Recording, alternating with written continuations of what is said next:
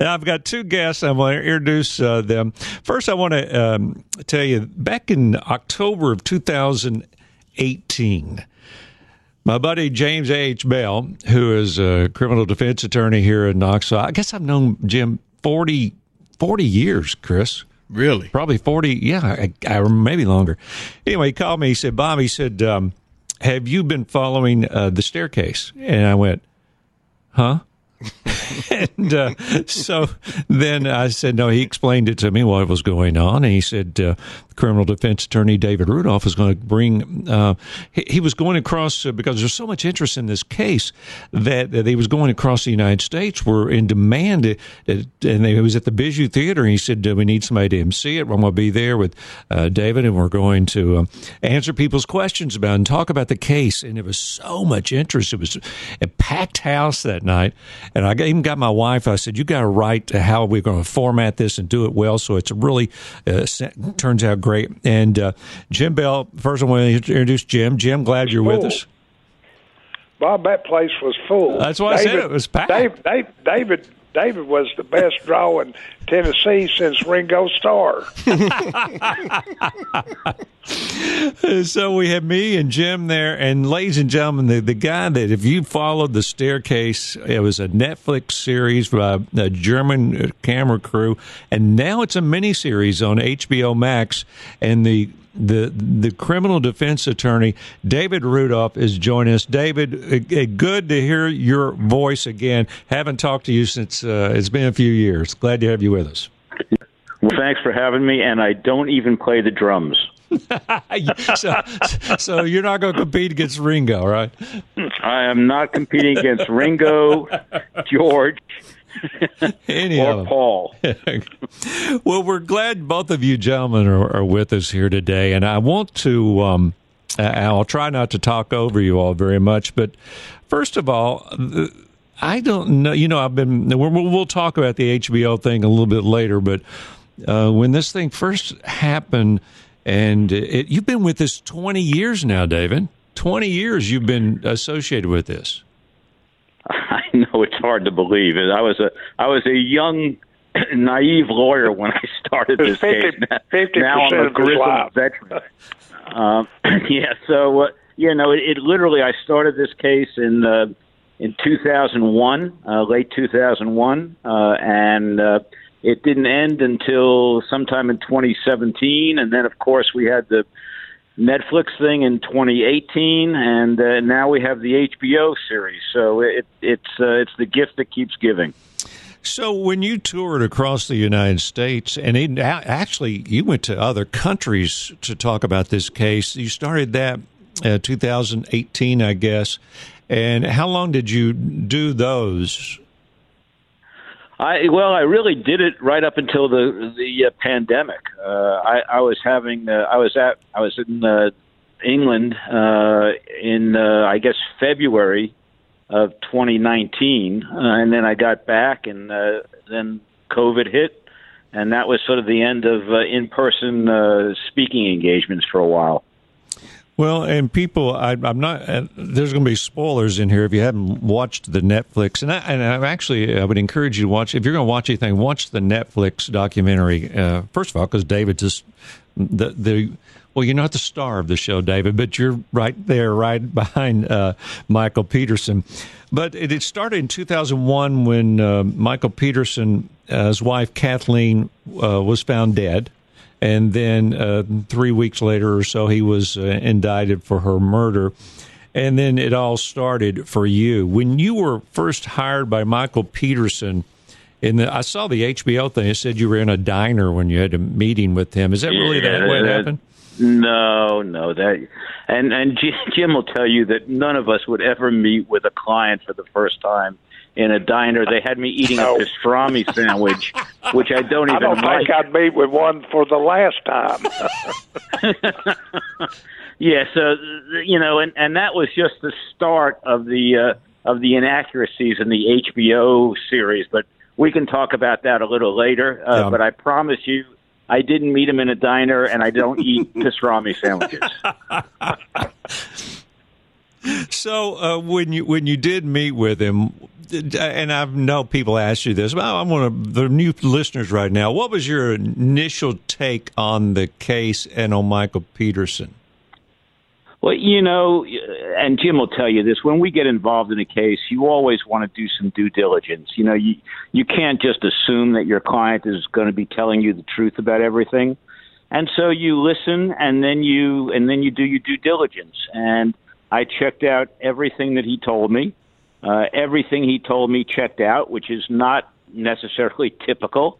And it became pretty clear to me that this was not a murder. This was an accident. And that made it an unusual case, because normally in a murder case, the issue is who did it. And in this case, the issue was what happened. And that's how the case progressed, and really how it ended up. Hey, Jim, when you first heard about this case, what did you think about it? Because you knew David before this case, right? I've known David a very long time, and consider him. Don't say how many. Don't say how many years, Jim. A little shy of as long as I've known Robert Wallace Thomas. Anyway. David is a very accomplished, well-respected lawyer. I've worked with David on stuff, particularly through the National Association of Criminal Defense Lawyers. He and I both sat on the board of directors for years, and then we also are invited fellows in the prestigious American Board of Criminal Lawyers. I've been a member of that since '78, and I think David was right around that time. But and then he and I have been trading stuff back and forth between North Carolina and Tennessee for decades. So I know David very well, and what you're hearing coming out of Hollywood is not representative of what came out of the documentary. That's where the two worlds collide. And Hollywood belongs on Mars, and the documentary belongs right here in people interest land. I think that's about the best way of putting it. It was December 9th, 2001. Kathleen Peterson was found dead, or barely alive, at the foot of some stairs, and they thought it was an accident. And then all of a sudden, the police started thinking that maybe it was murder. And it went on, and David Rudolf, who is on the line with us, along with James H. Bell. David Rudolf was the criminal defense attorney for Michael Peterson. And a question for you, David. The thing, you went to trial July of 2003, but in a month or so before that, it was discovered or revealed that a friend of Michael Peterson's, Elizabeth Ratliff's, died in similar circumstances in Germany, and he was the last one to see her. Did you know about that, or did that shock you when you heard it? No, that's another fact in the HBO drama. They indicate that I first learned about that 4 weeks before trial and had an argument with Michael about it. Mm-hmm. In fact, I knew about it a year before. I went to Germany. We investigated it. It turned out that she had died of a brain aneurysm.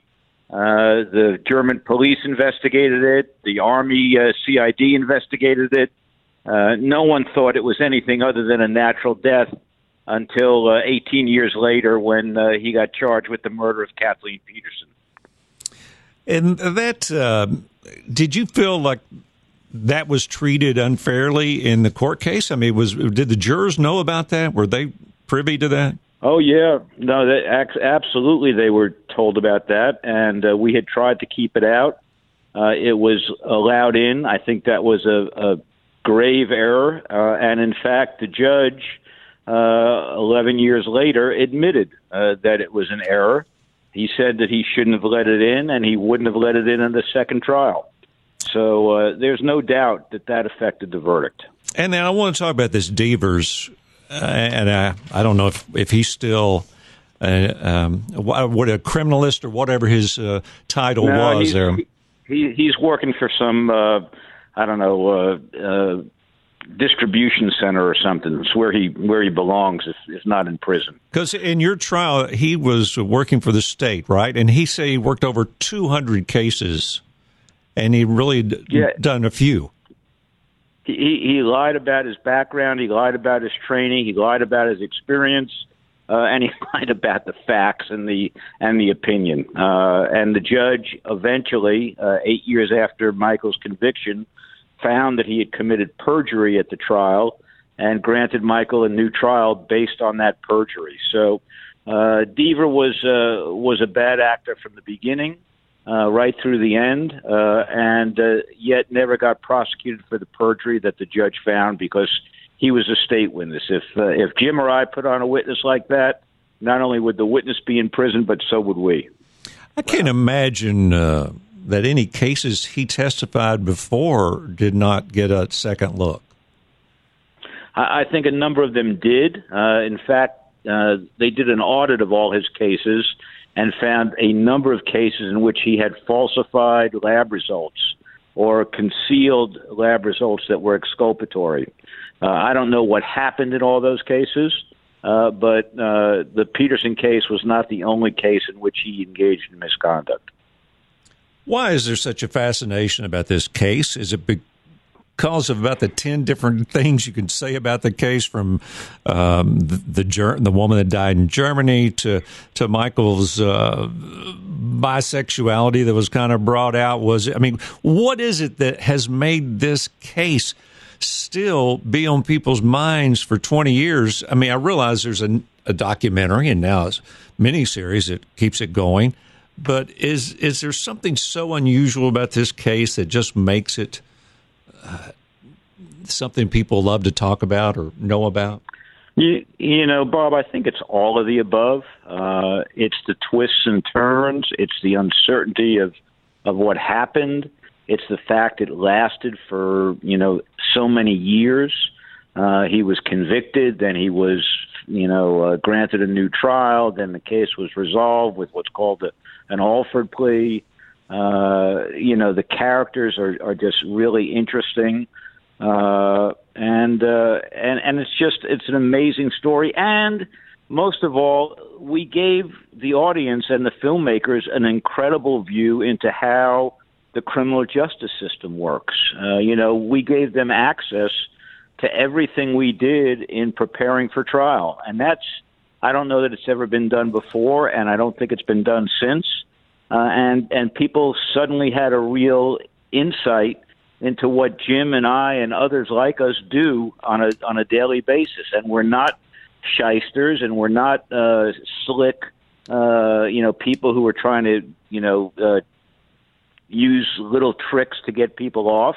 We're looking for the truth just like everybody else is. And we perform a really critical role. And I think people who watch The Staircase understood that, and it really opened people's eyes to how the criminal justice system works. And Jim Bell is also with us here. I know, Jim, you've had some cases like that have been on national television as well.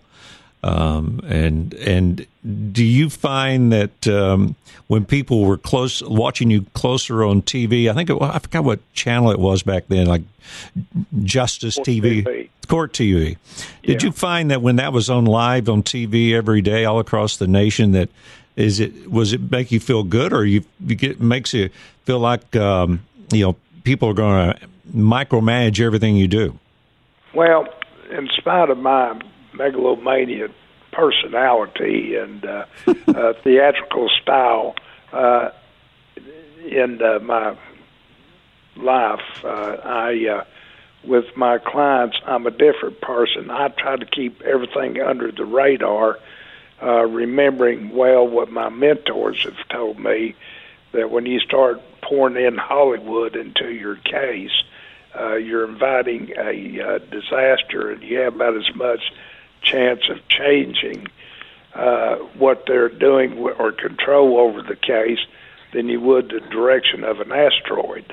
And so I've tried to avoid that as much as possible and leave the commentary inside the four walls of the room that won't grow a potted plant. the courtroom.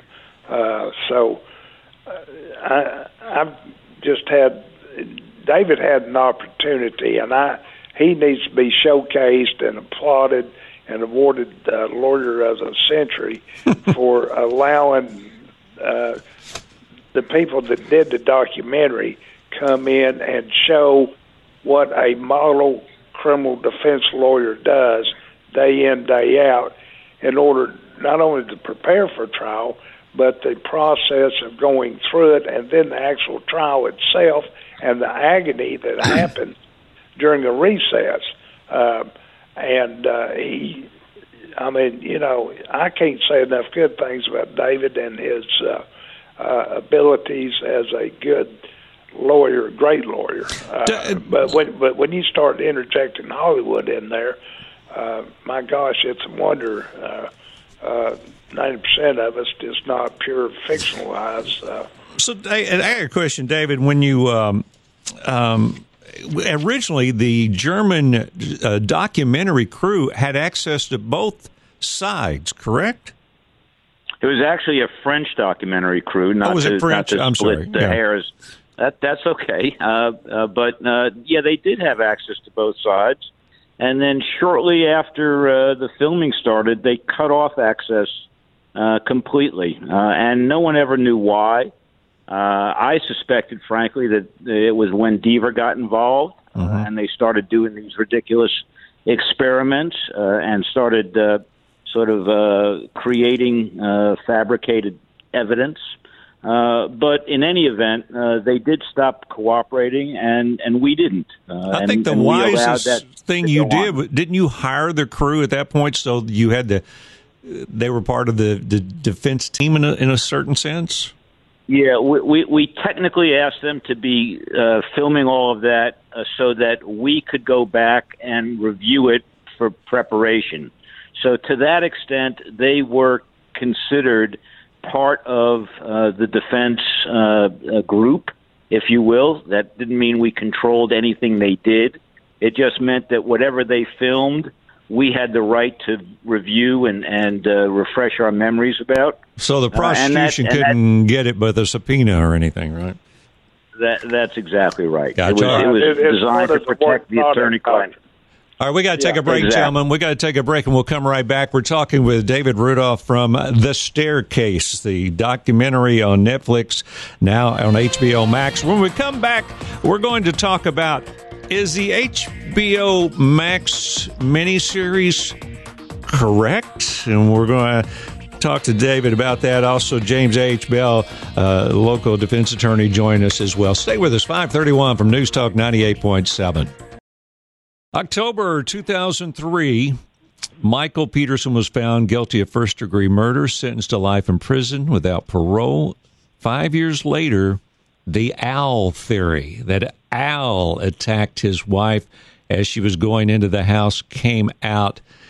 Joining us is David Rudolf, the criminal defense attorney for Michael Peterson from The Staircase, and also James H. Bell, my buddy. And David, what's your take on the owl theory?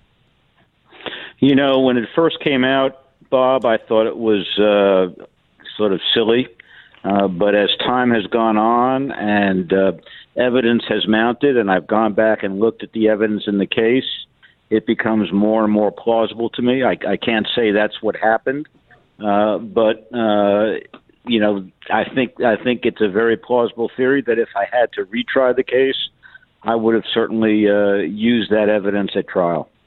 Because she had things on the top of her head that looked like it could possibly be talon scratches or from an owl. I mean, it was. I saw those. It was like, whoa, you know. And then, of course, the prosecution said it was like a poker or something from the fireplace. So, and have you talked to Michael Peterson? Do you talk to him at all? Have you talked to him lately? I've talked with him several times as a result of this HBO series. You know, we've gone back and forth about the damage it's done to his children, who have been completely maligned in the HBO series, and the inaccuracies about him and about the the director and the editor. So I've spoken to him several times in the last month or two. And what's the biggest glaring part that's inaccurate on your part? What that was you from the documentary to the HBO miniseries? Well, for one thing, they sort of portrayed me as this, defense lawyer who really didn't care about his client and who was just after money. They had him selling his furniture to finance his appeal. All of that was garbage. I mean, we charged him not a penny after the trial. His appeal was done on a court-appointed basis for minimal, court-appointed fees. And for the next 13 years, I represented him pro bono. But they presented it consistently with the stereotypes that we've been fighting for years and years. So that was disturbing to me. But the worst thing they did was to the director of that documentary, because they implied, well, they didn't imply, they came out and alleged that he had tailored the documentary to help Michael Peterson's appeal. And that was just flat out false. It was defamatory. It attacked his ethics. And this is an Academy Award winning documentarian. So what they did to him was beyond moral. Did you all ask them to put some kind of disclaimer before this HBO miniseries to say it's only, inspired by true events or something? Well, once we saw what they were doing, we did. We wrote them a letter and asked them to put that up front before each episode. What they did in this sort of really tiny typeface at the end of the credits, where it's showing, the name of the production company. Mm-hmm. There's a little thing that says, this is a dramatization based on certain facts. But nobody ever sees that because nobody watches, a TV series to the end of the credits. Mm-hmm. And even if they did, you'd miss it unless you were looking at it with a microscope. So what is Michael Peterson doing now? Well, Michael is still living in Durham. He's almost 80 years old now, hard to believe. And he's enjoying his life to the extent he can. He's not terribly well off. He's existing on his military pension and Social Security. He spends time with his grandchildren and his kids, and he's just trying to live out his life as best he can. So I was actually thought he might move away from that area. Are you surprised he stayed where all this took place?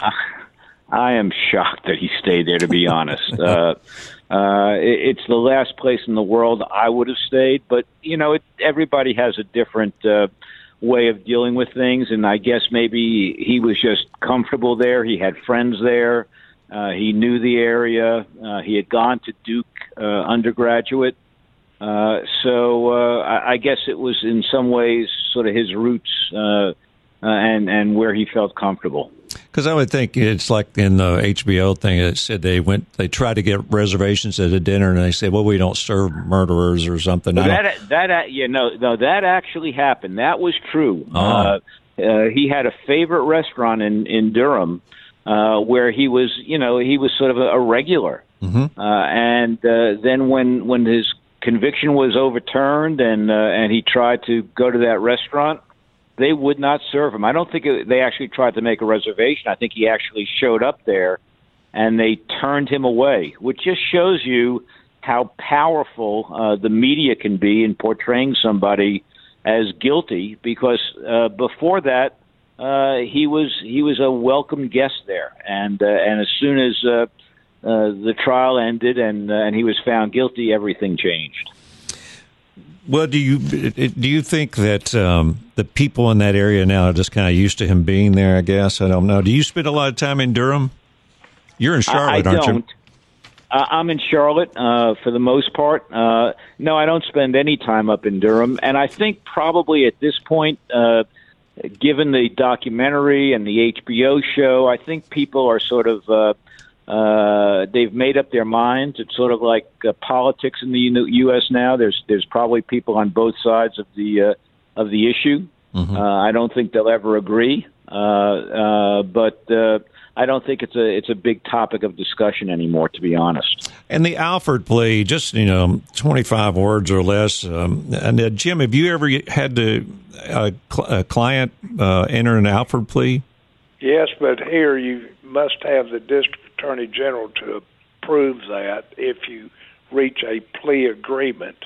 And in 25 words or less, basically, it says, I plead guilty not because I am guilty, but because the prosecution can prove me guilty beyond a reasonable doubt, or there's sufficient evidence to acknowledge my guilt. And so it's a way of a judicial admission. Did I say that correctly, David? In East Tennessee? Well, I think it's treated as a guilty plea, but Michael was adamant that he would never say he killed Kathleen, and he refused to say that he killed Kathleen when he entered the plea. But he still entered the plea based on the fact, really, that he just didn't want to go through this anymore. He was 72 years old at the time, and he wasn't going to roll the dice again. All right. It was in his best interest, Bob. Yeah, well, and that's got to be frustrating to say, well, do we keep this thing going on forever, or we just say some words to make it come to an end? We've got to take a break, come back, and we'll close this out. We're speaking with David Rudolf, the criminal defense attorney for Michael Peterson, the infamous The Staircase. All right, we're back in the final segment with our special guest, David Rudolf, who's the criminal defense attorney from The Staircase, the Netflix series, and now an HBO miniseries that's a little questionable. And my friend James H. Bell, who is a local criminal defense attorney as well. And hey, Bob, can I jump in here a minute? Sure, go ahead. Comment? Yeah. David is doing great work going around the country and out of the country explaining this case, and it's wonderful. But I want to tell y'all what I saw on Facebook the other day when you posted about David being on the radio. There was a young lady in our audience that saw David's presentation here in Knoxville. She graduated from college, went to law school, and has now accepted a position with the district attorney's office, district attorney general's office, and is making sure that these kinds of miscarriages of justice don't happen anymore. That is a laudable accomplishment that David has managed to. I mean, it's just no telling the things that he's done that he doesn't even realize how far he's reached good people. Well, that makes me think, from the moment Kathleen died until the Alford plea was put in there and he was released, that was 15 years. David, out of those 15 years, when you heard the judge say that Dwayne Deaver did commit perjury, did that make you mad, or were you elated, or what was your gut feeling at that moment? When you say it even now, I get a chill because it was just like a huge rock, a huge weight had been lifted off my shoulders. Mm-hmm. I knew that he had committed perjury, but I didn't know if the judge would actually find that and give Michael a new trial. So that was, the conviction was probably the lowest point of my professional career, and the granting of the new trial was probably the greatest high point of my legal career, all within the space of 8 years and all in the same case. Let me just say, I really appreciate you telling me that, Jim, about that woman. And I have gotten numerous emails and messages from people who have either seen The Staircase or listened to some of the presentations who have decided to go to law school. Some became public defenders, some have become prosecutors. But that is one of the great joys of my life, is that I was actually able to inspire some people to go into what we do as a living, and that's just so rewarding. I can't even express it. Yeah, that's the underpinning, but the story within the story within the story. Yeah, and then that is great because you want people that will seek justice for all fairly.